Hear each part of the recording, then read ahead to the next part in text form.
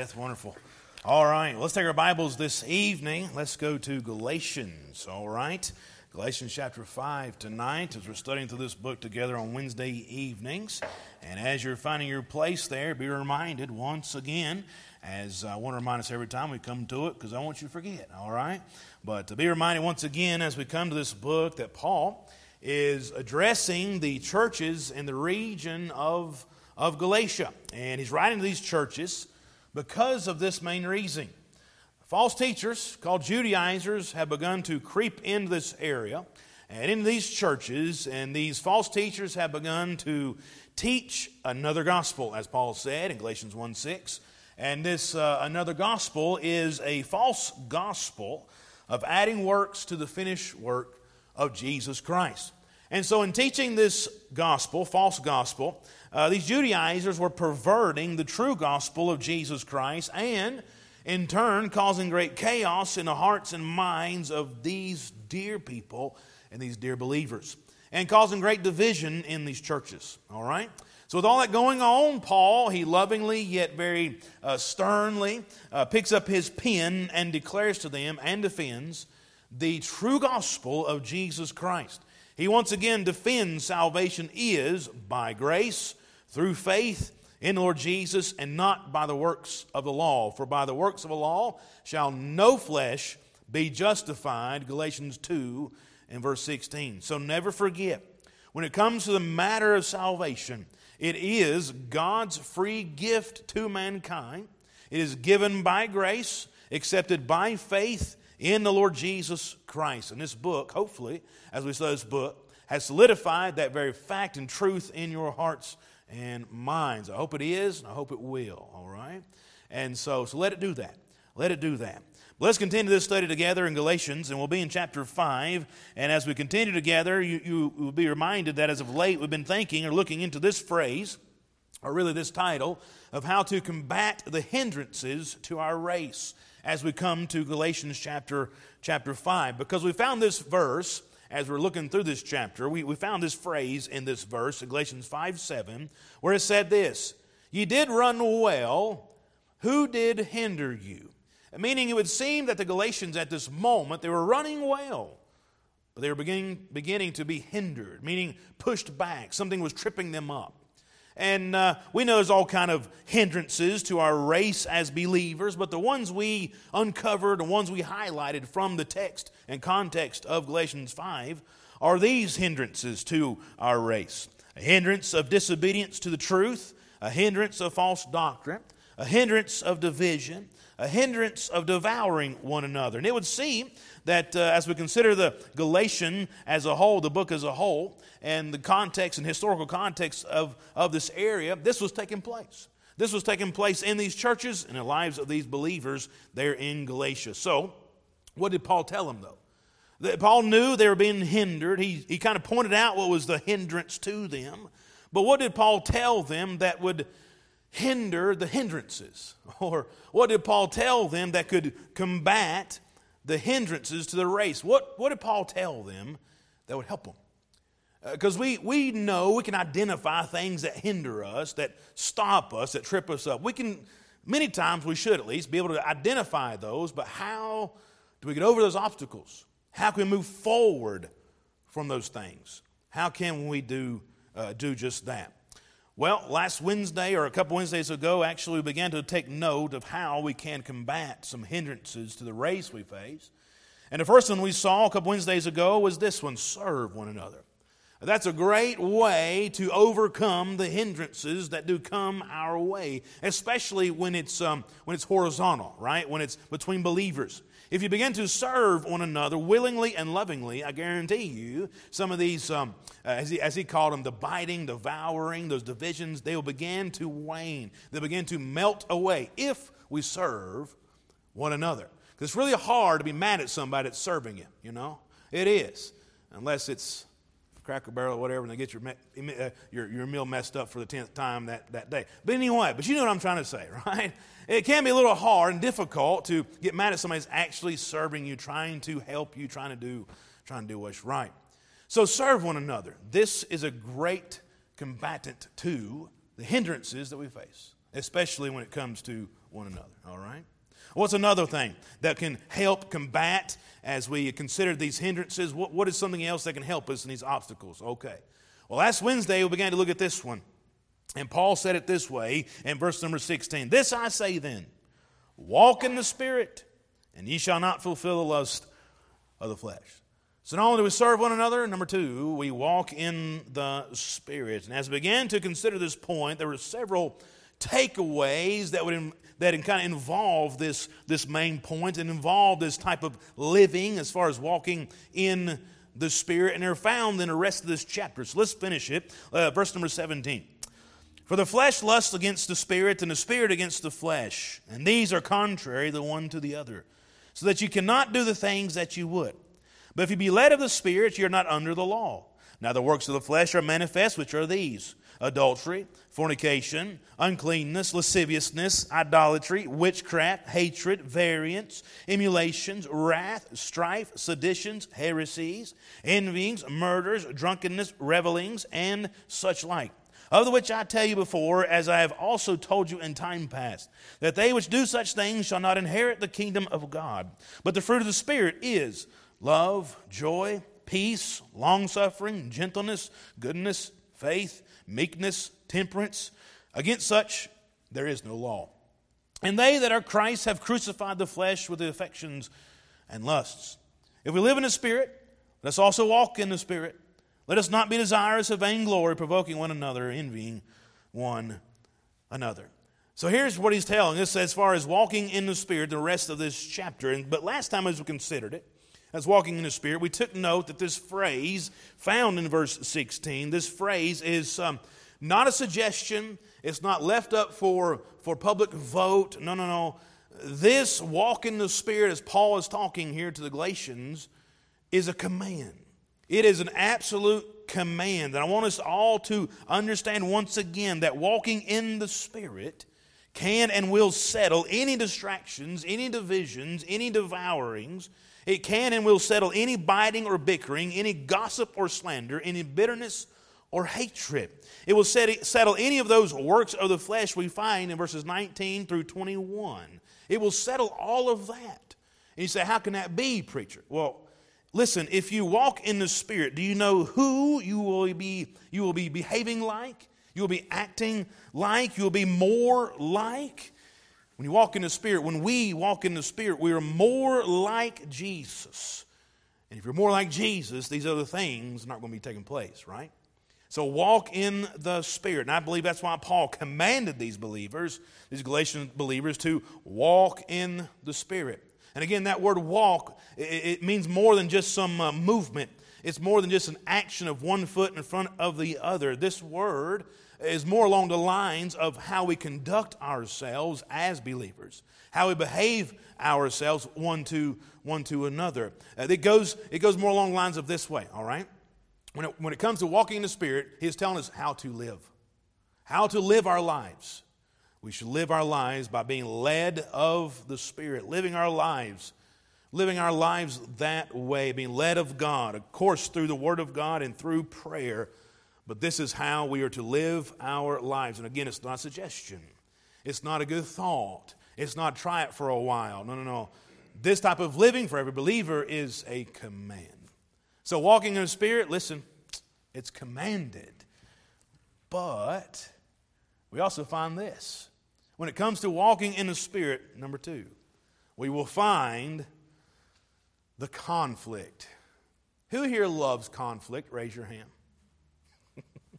I don't think anybody here loves conflict. I don't think anybody just wakes up in the morning just ready to fight, and maybe sometimes you do. I don't know. You might need a pot of coffee first before you settle down. I don't know. But anyway, I would say most of the time you don't wake up in the morning just wanting to fight and wanting to fuss and wanting to have a conflict. Nobody likes conflict, but it happens. But the conflict we're talking about is not a physical conflict or between individuals. No, we don't fight against flesh and blood, right? The conflict that we're going to see here in this portion of Scripture is a little bit different. It's a conflict between the flesh and the inner man. It's the conflict between the flesh and the Spirit. Now, I have no doubt that every believer, every genuine believer wants to do what's right.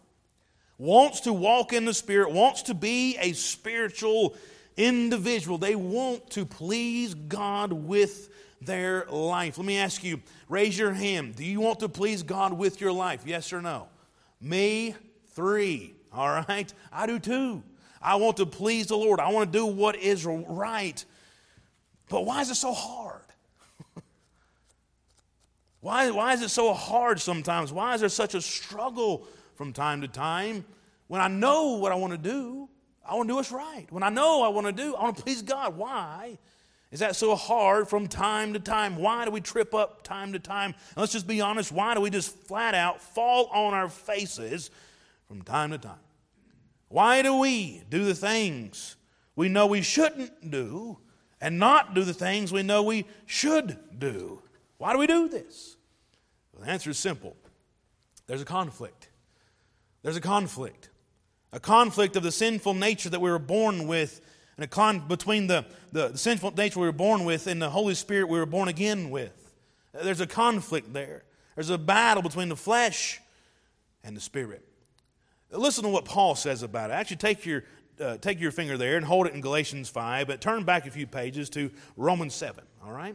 Go to Romans chapter 7. We're going to read verses 14 through 25, but I want you to see it for yourself, okay? Romans chapter 7, verses 14 through 25.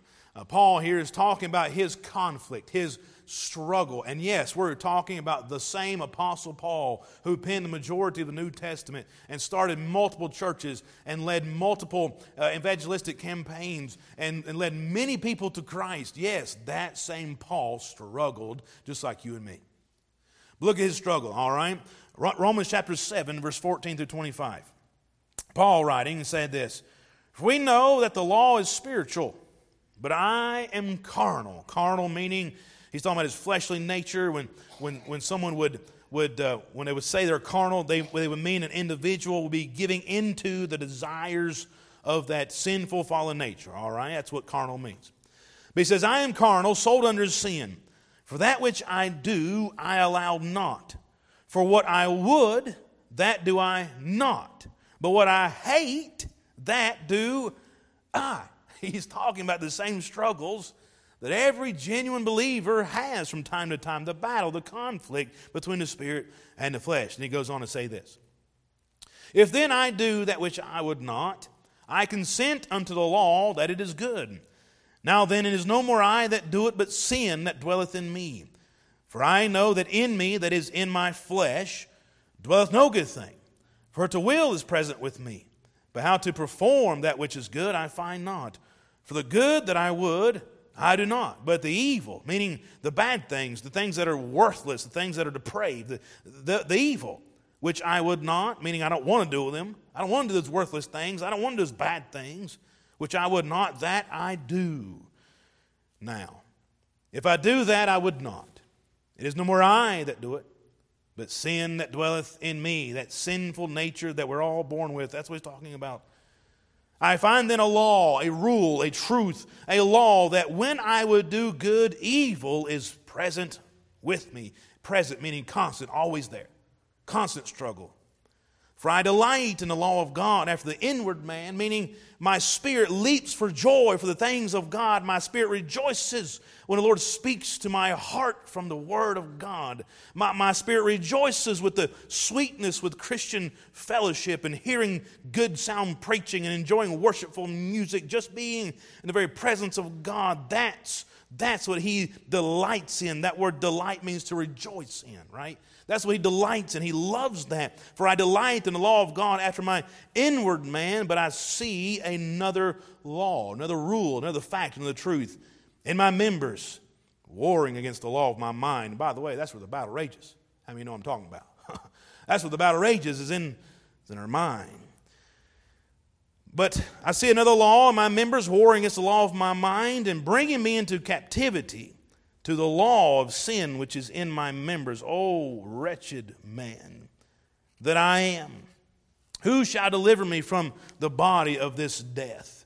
Meaning, who's going to help me? How can I make it through this? What am I going to do? Who's going to get me out of this? He gives the answer. "I thank God through Jesus Christ our Lord."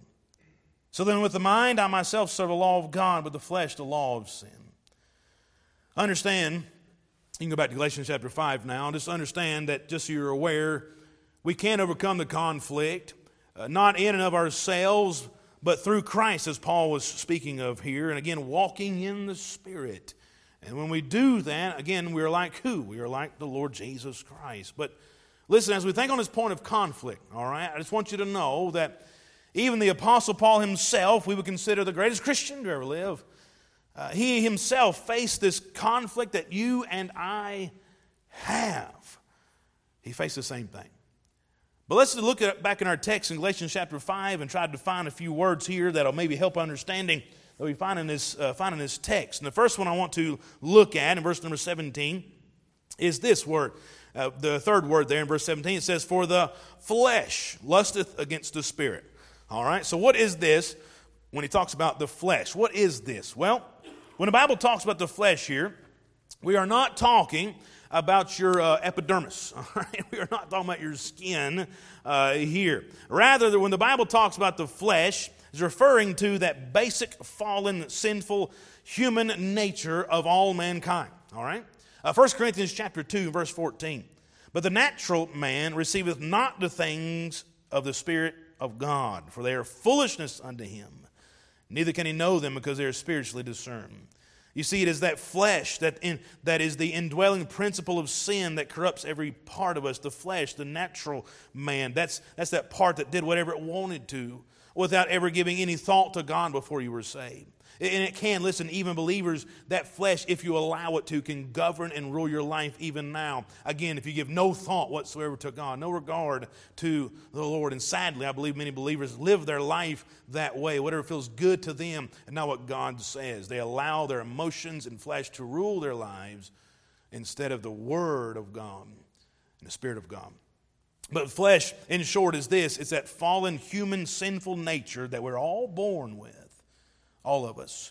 So take note of that word, flesh. That's what that is. And then it says this in verse number 17, "Flesh lusteth against the Spirit." What's that word, lusteth? What is this? What does this mean? Well, simply put, this word means this. It means strong desire. Okay? Now, what we do to understand that God has given mankind certain desires, and these desires, natural desires, are good. Okay? And let me ask you a question. Who here ever gets hungry? You say, "I'm hungry right now. Preacher, hurry up. I need to go eat." Okay, amen. I hear you. All right. But we get hungry. I'm sure you got hungry today. Who gets hungry around breakfast time? Who can wait till lunch? I'm kind of that way. About 10. If it comes 1 or 2 o'clock and I ain't eat yet, get them away, all right? I'm ready to eat cardboard. I need something now. My belly button's eating my spine. It's time, you know. But yeah, we get hungry. We get hungry. Of course we do. Of course we get hungry. But do you know that hunger is a good desire to have? Because if you don't have a desire to eat, then your body will not get the nutrition that it needs to sustain life. And if you don't get the nutrition that your body needs to sustain life, then guess what? You die, okay? Pretty simple. So God puts in us a natural desire to eat. Who here gets thirsty? Absolutely. We all get thirsty. Everybody gets thirsty, especially when you're eating your second or third basket of chips at Casa and all the salt and spiciness. It's good, all right? But of course you get thirsty. We all do. Thirst, again, is a natural desire that God has given to mankind. You see, our bodies are made up. This is kind of interesting to me. I found this out a while back. But our bodies are made up of about 60% of water. According to one study, the brain and heart are composed of 73% water. And the lungs are about 83% water. The skin contains 64% water, and the muscles and kidneys are 79% water. And even the bones are a watery consistency at 39%, all right? Or 31%, rather. So understand our bodies need water, okay? Who here likes to sleep? It's not in church. Amen. All right? We all need rest. We all need sleep. Again, this is a natural and healthy desire. But you know what happens if you have a lack of sleep? It causes a bunch of health concerns and health problems, such as blood pressure problems, blood sugar problems, weight problems. I think that's my problem. Diabetes. Okay, anyway. Diabetes, heart disease, anxiety, depression, a bunch of other things too, because of a lack of the natural desire of sleep. We need our rest. We need our food. We need water. We need these things. They're natural desires, all right? Nothing wrong with them. Nothing wrong with at all. Nothing wrong with being hungry. Nothing wrong with being thirsty. Nothing wrong with getting some rest. Nothing wrong with that. Nothing wrong with them. They're not evil in and of themselves. But listen, when this evil world system puts a spin on it, and the devil puts his spin on it, on something that's natural, even God-given, and twists it, that good thing can become a sinful thing. Listen, hunger is not wrong, but gluttony is. Thirst is not a sin, but drunkenness is. Sleep is a gift from God. Amen. But laziness is shameful. Even intimacy, listen, is God's gift to a husband and wife, but adultery and immorality is destructive. All these natural desires, listen, they're good. But if we allow them to take control, if we allow them to rule our life, it can become very destructive. The flesh and the lust thereof, listen, it can be an easy trap. It's easy for Satan to use, and it's easy for the believer to fall into. Why? Because it's natural. It's natural. So listen, if we give in to that, give in to this flesh, the lust of the flesh, there is no end to the wickedness that it can bring. There is no end to the ugly list that can follow as we give in to the lust of the flesh. Just take a look one more time. We'll get to this next Wednesday in more of a more pointed way. But I want you to take note of the fruit of the flesh here. Look at verse number 19, all right? Now the works of the flesh are manifest, meaning here's how they show up. Here's how you know they're operating in the flesh and definitely not walking in the Spirit. Pretty obvious. Verse number 19.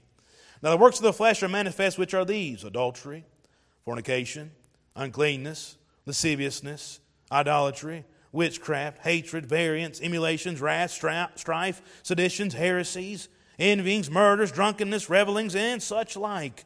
Of which I tell you before, as I've also told you in time past, that they which do such things shall not inherit the kingdom of God. That is an awful list, wouldn't you agree? Awful list. But it happens if we allow the flesh to rule our life. If we walk in the flesh, if we live by the flesh, that's going to be the fruit of it. That's what's going to happen. So just know, the flesh is not going away, okay? It's not going away. There will always be this conflict. Always.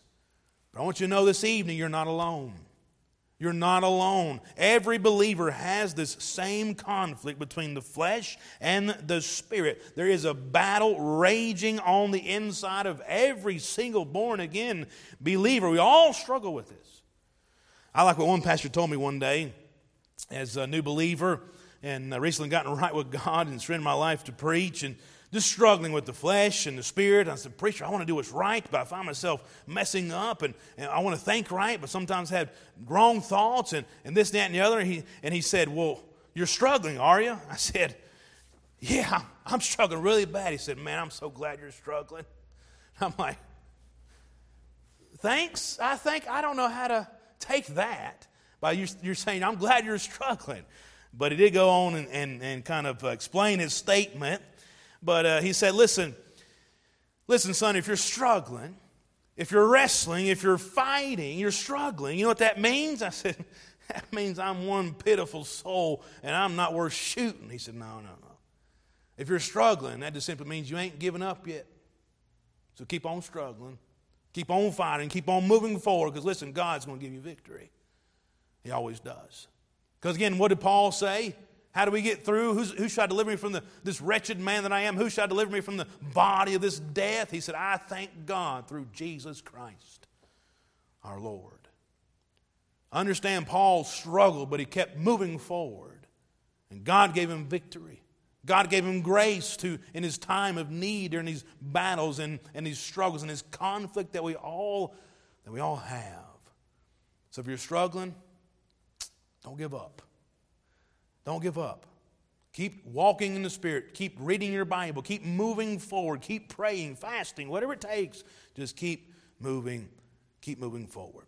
So know this evening, when it comes to walking in the Spirit, there is going to be a conflict between the Spirit and the flesh. And when it comes to those, understand, we also will have this. We'll have a choice. We have to pick one. We'll be either led by the Spirit or we'll be led by our flesh. But we have to pick one. Because we can't do both. I know many people try to do both. They try to straddle the fence, so to speak, and have one foot on one side, one foot on the other side, but it's very hard to do. Again, in verse number 17, look at it with me. For the flesh lusts against the Spirit, and the Spirit against the flesh, and these are contrary. That word contrary obviously means completely opposite. Contrary the one to the other. So you cannot do the things that you would. You know, some folks who try to do both. They try to live the way they want to, and yet try to follow God. They try to walk in the Spirit and yet walk in the lust of their flesh. Listen, this is not going to work. Not one bit. Again, the Bible says in verse 17, you cannot do the things that you would. If you try to do that, you will do, listen, nothing. Nothing. It will not work. Therefore, let's make up our minds and determine we're going to try our best to walk in the Spirit by reading our Bibles, praying, fasting, being faithful to assemble with the fellowship of believers. Everything we need to try to do our best as far as walking in the Spirit is walking with God. Yes, there's a conflict. Oh, yeah, you're going to have many times you don't want to. Yeah, probably every day, if not every other day. You're just going to wake up sometimes, I don't want to do that. I don't want to walk in the Spirit. I don't want to read my Bible. I don't want to pray. I don't want to go to church. I don't want to do this. I don't want to do that. I get it. But do it anyway. Do it anyway. Again, when he's talking about, when Paul talked about his struggle, he said it was in his mind. That's where it is. That's where it is. That's where the battle rages many times. But it comes with a decision to make. Just make the right one. Walk in the Spirit. Follow God. Be led of the Lord through His Word and through prayer. Just keep walking in the Spirit. I know there's conflict, and I don't like it either. I wish there wasn't. I really do. I wish there was no conflict when it came to this. I wish it was so... walking in the Spirit, I wish was so easy and natural as sinning is. But it's not. There's a conflict. But it's going to take conscious decisions on our part, choices on our part, to keep moving forward and walking in the Spirit and with the Lord. So understand, I get it. I get there's a conflict. And I'm not saying walking in the Spirit means you're perfect. Come on, no. No, not at all. Not at all.